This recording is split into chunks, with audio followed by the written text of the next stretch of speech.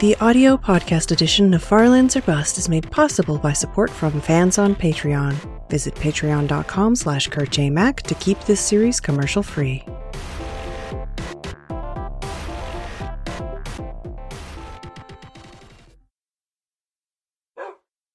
Hello, ladies and gentlemen. My name is Kurt, and welcome back to Farlands or Bust, episode 655 of the series. Hello down there. How are you? And yeah, let's continue on to those Farlands as we've been doing.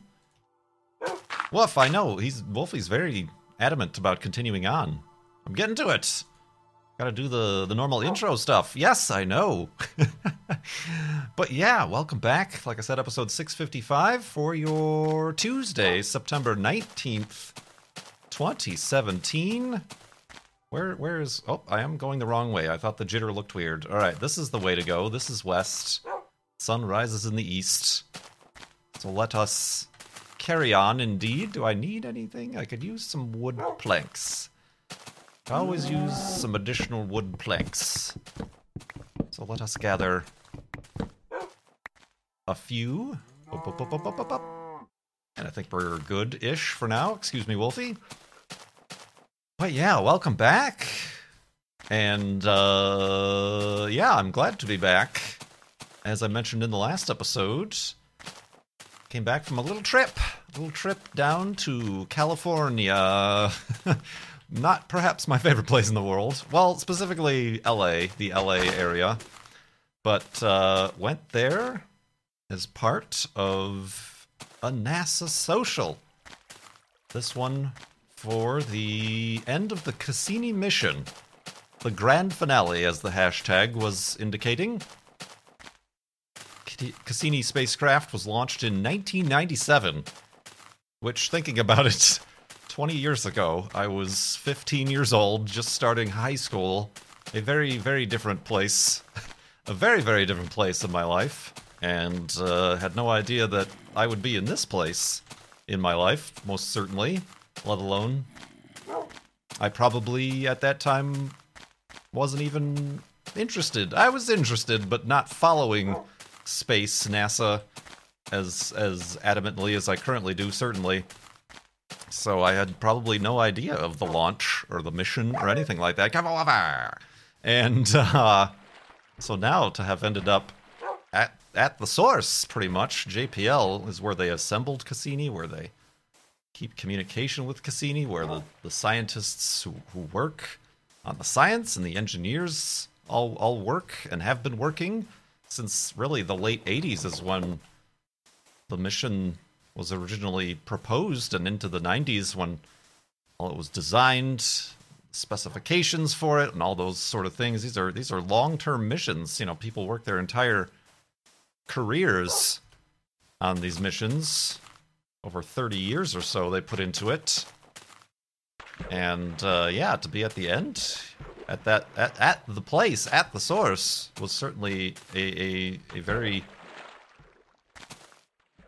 interesting and overwhelming even opportunity to have as just a ye old layman as myself is, maybe not layman, a fan, an enthusiastic fan of the mission and NASA and space exploration. But yeah, that was a good time indeed. And in today's episode, I will recap it, because one of the things, I'm not disappointed, but I'm just kind of surprised at how quick it went. I went there and packed my tablet, the Bluetooth keyboard for the tablet, my GoPro, the little lavalier mic that goes with my GoPro, and a phone tripod so that I could like put my phone on a tripod, and like all this stuff to be prepared to be a NASA social media extraordinaire. And I didn't use any of it. I just used my phone and took pictures and made Instagrams and tweeted a lot. So yeah, I was like planning on doing like a whole, maybe even like a vlog thing for the channel. I was even considering I could try out Twitch's mobile streaming to like mobile stream like the interviews and the press site and stuff. But no, that didn't happen. Things just went by so fast, and I was talking to even the other members. There were like 25 people, I believe, who were invited, chosen amongst applicants, and like one of them is a writer for The Expanse, which is a space television show I keep hearing good things about, but I've not watched. I think it's on Sci-Fi. And another one was a producer somehow involved. I want to say producer for the upcoming Star Trek Discovery show. Amongst other people who work at like museums. Another guy there has a successful Kickstarter. He's recreating the Pioneer Golden Records thing, and there were students in like PhD programs and things from all over, and it was a bit overwhelming. But like I said, all those, I talked to a few of those people, and they're very much the same. They're like, I brought my laptop to like edit videos and do this, but no, none of that. It just was a whirlwind. It started and ended very quickly. But yeah, the way these NASA socials tend to work, at least the ones I've been to, is that they're generally 2-day events surrounding some sort of event or news with NASA. The ones I've been to in the past have been for launches at Kennedy Space Center. And those typically the first day, the first day are meeting the team involved in the launch or the mission, and then also going on a tour, behind-the-scenes tour of the facilities at Kennedy Space Center. That's where I got to see Discovery and the VAB as they were preparing it, disassembling it to go to the museum, the Smithsonian. And that's also where I toured the orbiter processing facility, where Space Shuttle Atlantis just happened to be in the hangar, and we were literal inches away walking underneath the space shuttle as it was being prepared to go to the museum there at Kennedy Space Center. Which was just craziness, amongst like so many other like behind the scenes things, like seeing different like flight hardware and stuff, and like things, control centers and mission control, and like I said, the VAB, like pretty crazy stuff. So yeah, that's normally the first day, and then the second day is just surrounding, say, the launch, or in this case, Cassini entering the atmosphere and losing contact, and the end of mission for Cassini. So yeah, that first day started pretty early, like 8 a.m. or something like that, where you meet everybody, you do introductions, and then we were all set up, and there's like a specific press room there at JPL, which is really cool because they have models of all the spacecraft. One of them was the Juno. I think it was a 1/10th scale of Juno, and then a full size of one of the Voyager spacecraft, and then a half size of Cassini.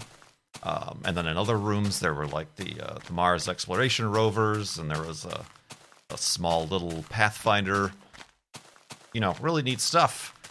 Just in the press room there. But then, like I said, some of the scientists and engineers came in and specifically just talked to us and answered questions. But then we went on a tour of JPL, which was really cool. We saw some other rooms. It's basically a campus. It is, and it was on the Caltech campus, but now it's like a wholly and separately. It's still part of Caltech, but it's now NASA JPL, Jet Propulsion Laboratory is what it stands for. So yeah, we walked by a full-size model of the Curiosity rover, and that thing is huge. It's like the size of my car.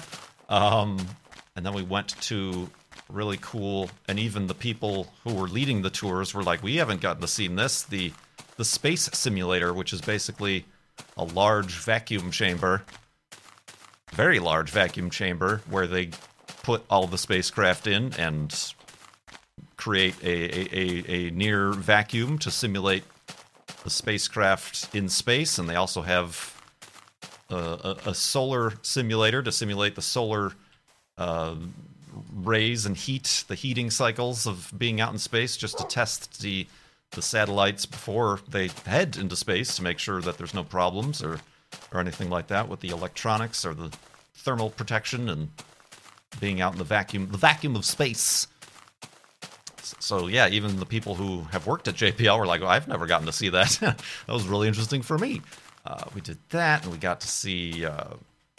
Where else did we go? Oh yeah, the clean room where they build all the spacecraft. Where there was like webcams. I don't know if you remember when they were building Curiosity. There was basically a 24-hour webcam that you can watch as they build the rover, and everything from the Voyagers to the Mars rovers. God, you scared me, Wolfie. I'm looking for dirt. There it is. To Cassini itself and Juno were all built in that room. It's the same room, and they were starting. There wasn't much activity going on, but they were just starting. There was some of the flight hardware that's going to be used to get the Mars 2020 rover to Mars, which is pretty much going to be a very similar rover as Curiosity is. So that's a pretty neat little bit of historical NASA stuff that we saw there. Let's go to sleep. Continue in the morning.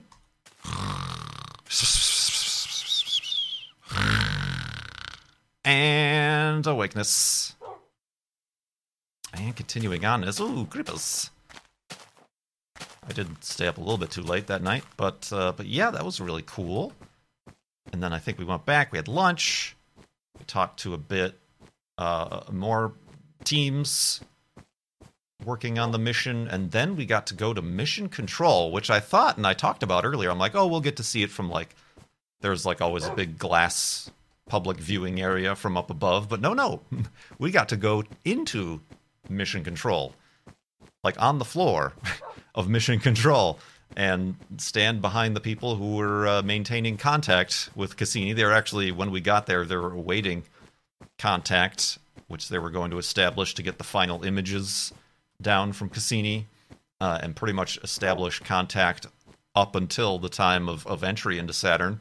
I was standing behind the guy who had contact with the Curiosity rover. I don't think he was the driver per se, but they're the ones who keep radio contact and make sure that the messages received and sent are all fine and dandy, amongst other things. So it's, the big mission control room that you see. Oh, just made it. Wolfie isn't going to make it, though, unless he teleports. Oh, he's taking a long way around. Well done, Wolfie. Good pathfinding. So yeah, it's the big room with the big monitors up on the screen and up on the wall, and this one in particular had a countdown clock for Cassini and a count up clock for Juno as to how many days it's been in space, like T plus 830, whatever it's been. So that was really cool. That was really cool indeed. And then off to the side, there was the room, the different kind of live mission control room that you've probably seen and that we saw when we live streamed the Curiosity landing, where everybody like jumps up and high fives and hugs and things like that, and where the NASA Mohawk guy was. That was off to the side, so we got to see that as well. And that's also the room where, if you were watching the Cassini live stream, that's where all the mission managers and engineers were seated as well, and where the big screen was that had the little spike of the radio downlink from Cassini. So that was really cool. That was really cool indeed. Yeah. So yeah, a nice behind the scenes tour, and that was pretty much the first day. Just not the only thing that we didn't see that I thought we might get to see would be the Mars Yard, which is essentially a Mars surface simulator where they got like a bunch of sand and rocks and stuff where they test the rovers, and they have the scale replica, working replica of the Curiosity rover that they can test different scenarios before they actually do them on Mars. I imagine it might have been too far away for us because we walked everywhere on this campus, and it's a pretty big campus and it's very hilly. But yeah, I can assume. Hey, Wolfie. I can assume that it was either too far away and we didn't have time, or maybe there was nothing going on. Like, and it would have just been a pile of dirt, but that's the only thing that we didn't get to see that I was hoping we might get to see, but we didn't, obviously. But yeah, that was a really cool time, and had to make sure to get back to the hotel and get some rest, because the next day, and this I didn't realize until I got there, the next day, Cassini's entry into Saturn and the end of mission was going to be happening at 4:55 a.m. Pacific time, so we had to get there. We were supposed to get there by 3:30, because we were taking place in the press room, and the actual press was going to be there and filling up that space, which was crazy. but yeah, I actually did get to sleep pretty early, because I didn't sleep well the night before. Sidebar. I have problems getting up and sticking to a schedule on a normal day-to-day basis. But if I have to catch a flight, or if I have to be somewhere, I can be up at 2:30 a.m. like I was this night, and be on time. I don't know. It's just something that I'm still struggling with. Even I was like, oh yeah, I woke up really early. I could stay on this early schedule when I get back, and start streams earlier, or start recording earlier and get stuff done. But no, I'm back to waking up at 10 a.m. And today I had my alarm set for 7 a.m., but I woke up, I snoozed it, I guess. I don't even remember doing that, and woke up at 8. So I'm getting to work here. I'm doing the work. But yeah, anyway, got up, got to Kennedy Space, JPL bright and early. And yeah, we were just sitting in the press room. And we basically got to see the NASA feed, essentially the NASA feed, capital A, of what was going on. The same things you saw. There was a group of the scientists on the mission seated on the other side of the room to us. They're all wearing their same Cassini purple shirts. Apparently there was also, I didn't know this, but there was also a bigger event happening on the campus of Caltech, where a lot of other press, members of the media, and the NASA Mohawk guy, and Bobak Ferdosi, I think his name is, were all there as a big group, hundreds of people watching on a big screen on that campus. Ooh, nice cliffs.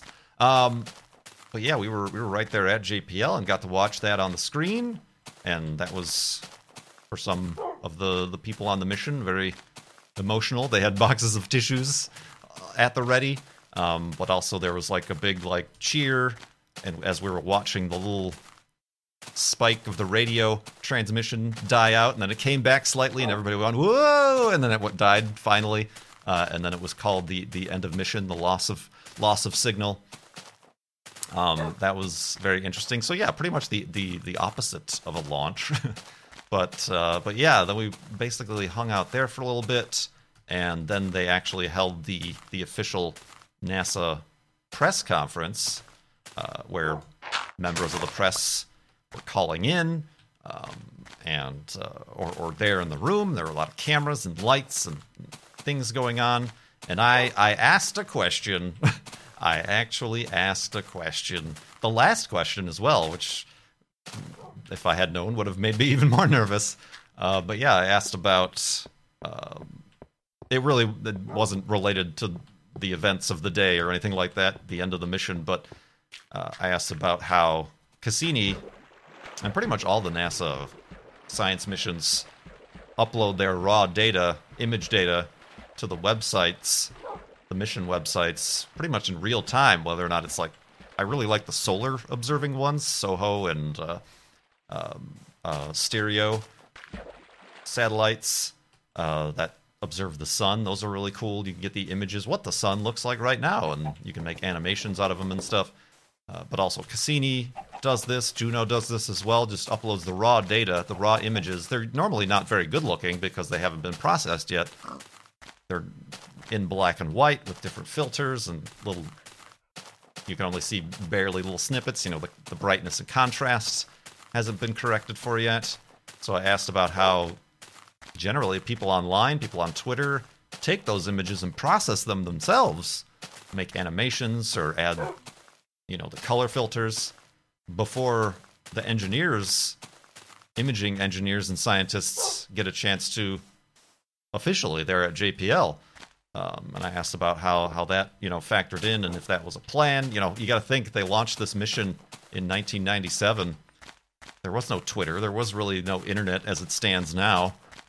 There was no social media per se. So that certainly wasn't a plan from the get-go. And it was also interesting during one of the interviews, I think from the day before, they said how they launched Cassini and it didn't even have any of the mission software.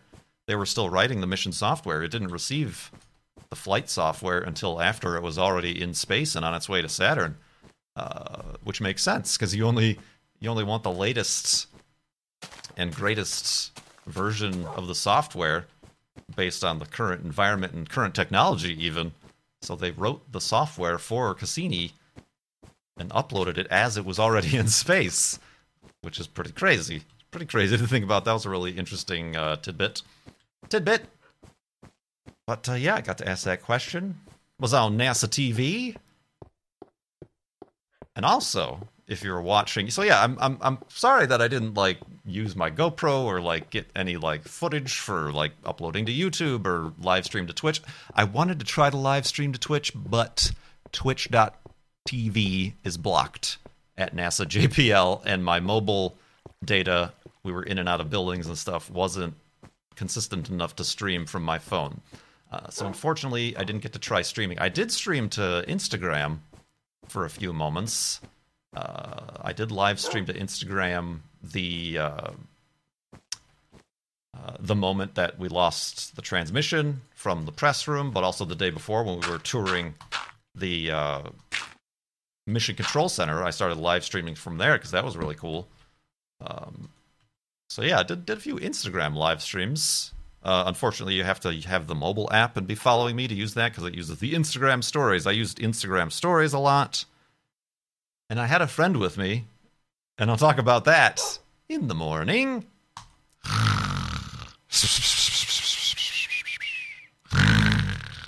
And Jebediah Kerman-ness. Jebediah Kerman indeed.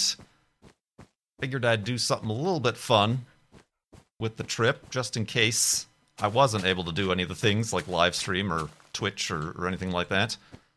I brought Jebediah Kerman with me, the little 3D printed Jeb Kerman. I don't know if you remember, I got sent from a 3D printing company little Kerbal Space Program toys, and one of them, I was conflicted. I have Jeb Kerman, who's in his EVA suit, and he's very happy. I think I also have Bob Kerman, who's in the flight seat, and he's very worried and scared. But I decided to go with Jeb Kerman because he looked happy, and we were trying to make this a happy occasion. But yeah, I brought that little thing with. He's 2 inches, 3 inches tall or whatever. And I was taking pictures of him with Juno and then with the Cassini mock-up. That little rocket there. Took a picture with the rocket and took a picture of him. I had somebody else. I'm like, could you hold this in the little porthole? There's a little porthole on the vacuum chamber. Jeb was inside the vacuum chamber. I took some pictures of him at Mission Control. They had a little mock-up and model of Enceladus, the icy, watery moon of Saturn. So I put him on top of Enceladus. We've landed! He's in his EVA suit. It's great. Plant the flag. So that was fun. I hope people enjoyed that. I posted a lot of those to Twitter, but also I was just rapidly uploading them to the Instagram stories, which I think was a pretty good... The other thing that stinks about Instagram stories is that there's no comments that go along with them, which is kind of a bummer, but also it's yeah, that makes sense, the way that they're trying to make it Snapchatty or whatever. So yeah, that was fun. And then yeah, since on that last day, on Friday, everything wrapped up by about 8 a.m. because we had been there since 3 a.m. I decided I would use the time to go visit the California Science Center, which has Endeavour, Space Shuttle Endeavour. And I didn't know it's a free museum to go to, both to enter the museum and see Endeavour. They had Body Worlds going on. They do have traveling exhibits that cost money, as they normally do. But yeah, Endeavour was the only space shuttle I haven't seen close up. And this was the one that, if you remember, they flew across country, and then they had to drive through the streets of LA to get it to the center. It's like in a hangar right now. It's kind of a big deal. The final flight of the space shuttle, etc. But yeah, so I got to see Endeavour, and Jeb Kerman came with me and got to see Endeavour as well. It's a pretty good museum. I do see why it's free though. I was like, first like, oh, free. I was thinking of like the only other science museum I'm aware of is in Chicago, the Museum of Science and Industry, and that's a big old museum. It has the Apollo 11 capsule, amongst other things, and just huge exhibits and planes you can go in, and all that science and industry stuff you might see. So this one, a little bit smaller. It does have a cool tour of artifacts from Endeavour, like the landing wheels of the last mission. You can touch them; they've been in space. The nose cap to the external tank, and pieces of mission control, and artifacts from astronauts who were up in space, the things they brought with, and interesting stuff like that. But yeah, then there was actually, in a hangar, was Endeavour. And I'm still, every single time, I should know this by now, having seen space shuttles and been up close to them, the thing that gets me is the size. They're huge. They're huge. And just the fact that, oh, we sent this thing into space 25 times with 7 people at a time. It just makes no sense how that worked. You see a capsule, you see like a Mercury capsule or an Apollo capsule, or even the SpaceX, the Dragon capsule. You're like, all right, that thing I could see getting to space because it's got this huge rocket underneath it, and then the little tiny capsule is the only thing that returns. Okay, I could see that being in space. But then you walk into the room and see the space shuttle. It's bigger than the airplane I flew there to California. Just massive piece of flight hardware, and it launched into space and came back as a glider. How did that work? I mean, we could say all we want about how, the space shuttle program kept us in low Earth orbit, and it only really built the International Space Station, and it stopped us from going back to the moon or Mars or whatever, budgets and, congressional this, that, or the other bureaucracy. But just the fact that it worked is just it's still an amazing piece of engineering that I don't think has been matched or can be matched for a long time. And you have to be standing underneath one, or just, it's huge, bigger than my house that I'm currently living in. It makes no sense how this worked. Oh man, like it's just, it's beautiful, and it's like, it looks so simple, but it's just so massive, and you could see the little underneath chips taken out of the tiles, the reentry thermal tiles, and you can see the scorch marks when it returned, and up on the nose you can see kind of how all the concentrated heat left like streaks, and you can look in through the windows and kind of see what's going on inside. And so yeah, that's always overwhelming. I spent quite a bit of time there. I spent quite a bit of time with Endeavour indeed. So that's really cool. I have seen Discovery in the VAB, and then I have seen Atlantis up close and personal in the Orbiter Processing Facility, but also I saw Atlantis in its final museum there at Kennedy Space Center as well. I still need to see Discovery in Washington, D.C. At the Smithsonian. I've been to the Smithsonian Space Museum, but there's a separate part that's like next to the airport that has Discovery and a bunch of other big spacecraft that's, like I said, connected to the airport. I haven't been to that yet. So I still technically have to see Discovery where it is now, which is it's basically in its landed configuration. Atlantis at Kennedy Space Center is in its orbit configuration.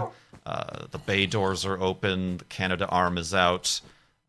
It's basically on orbit configuration. They are going to be building a facility to hold Endeavour in California in its launch configuration, in vertical configuration. Outside the building, they have an external tank. The last external tank in existence, they say, although not completely true, because there's that one that our friend Cone Dodger has visited down in Florida, just sitting there at the docks. But this one actually has all the thermal foam on it and stuff. So they're going to lift it upright and have it vertical and have the external tank and 2 of the solid rocket boosters as if it's at the launch pad. And they're going to have like a tower that you can climb or take an elevator up and look inside it and stuff. So that's going to be really cool when that gets built. So it's nice that the 3 remaining shuttles each represent the 3 environments that a space shuttle could be at, before launch, in space, and then after landing on its wheels and with Discovery. So that's going to be really cool. And spooky noises as well. But do we have time? This looks like a pretty big ocean. We have time to do a quick... Just one boat is all we need. Oh yeah, that pretty much wraps up my NASA Social, my JPL experience in California this past week. I'll definitely be talking more about it during live streams. You can flip through my Twitter to see all the different pictures I took and things I tweeted out during it. And yeah. Oh, they also had at the California Science Center, I guess the other cool thing that they had was a full-size mock-up of Cassini. And that thing is huge. You think, oh, it's a tiny little robot. It's going into the surface, into the atmosphere and burning up in Saturn. No, it's the size of a school bus. It's literally the size of a school bus if you tilted it vertically. And it had the Huygens probe, however you want to pronounce that. That went to Titan, and this big satellite dish, and the huge, the big. It's powered by plutonium. It had the power kind of fins out there where the plutonium is held. Cassini is huge. I mean, certainly compared to Saturn itself is minuscule, obviously, but... Oh, hello. But Cassini is a huge thing indeed, and I can just kind of, seeing the full scale of it, can kind of almost imagine what it was like for it to be entering the atmosphere and breaking up and struggling with its little tiny thrusters to keep the antenna pointed at Earth. And they even said, the reason it lost transmission is because it eventually lost the battle to keep its antenna pointed at Earth. It still probably survived and tried to continue transmitting about 45 seconds after we actually lost communications. But since the... Did I sit down, Wolfie? I did. All right. But because it wasn't able to keep the radio signal pointed at Earth, we didn't receive it. And then eventually, the dish would have broken off. The, parts would have started to heat up and weaken and break apart, and eventually it would just essentially vaporize down to its pretty much atomic structure and become one with the planet it's studied for 14 years, which is pretty poetic indeed. Another question I did want to ask was, well, yes, Cassini is gone and now part of the planet. It left behind the Huygens probe on Titan, which we don't have contact with because it depended on Cassini to relay the information back, and it didn't have its own power source. It basically ran off a battery. So the Huygens probe is been long dead. But I guess I was going to ask, like, what happens to that? Like, what is the assumed kind of degradation of that probe sitting on the surface of Titan. Is it going to be there forever? Is the methane and the 2 times atmospheric pressure going to slowly eat away and corrode, and it will eventually just become goo and be broken down to its basic elements on the surface of Titan? I was curious about that, and I'm sure somewhere there's the answer out there on the internet, said in a broad, all-encompassing voice. Ooh, yeah, that worked. Got a bunch of torches. too many torches. And recapped the Cassini NASA social. So yeah, be sure to check out if sounds interesting to you guys. I've been to 3 of these already, but I regularly check nasa.gov/social, and that will list all the upcoming socials. Or following NASA social on Twitter, they will tweet out when an upcoming NASA social takes place, and it's all provided free. Aside from the fact that obviously you got to find a way there and a hotel or whatever if you're not local. But yeah, this is just all provided for free from NASA. And they're always looking for kind of new audiences, they say, new people and new audiences to reach with the NASA social.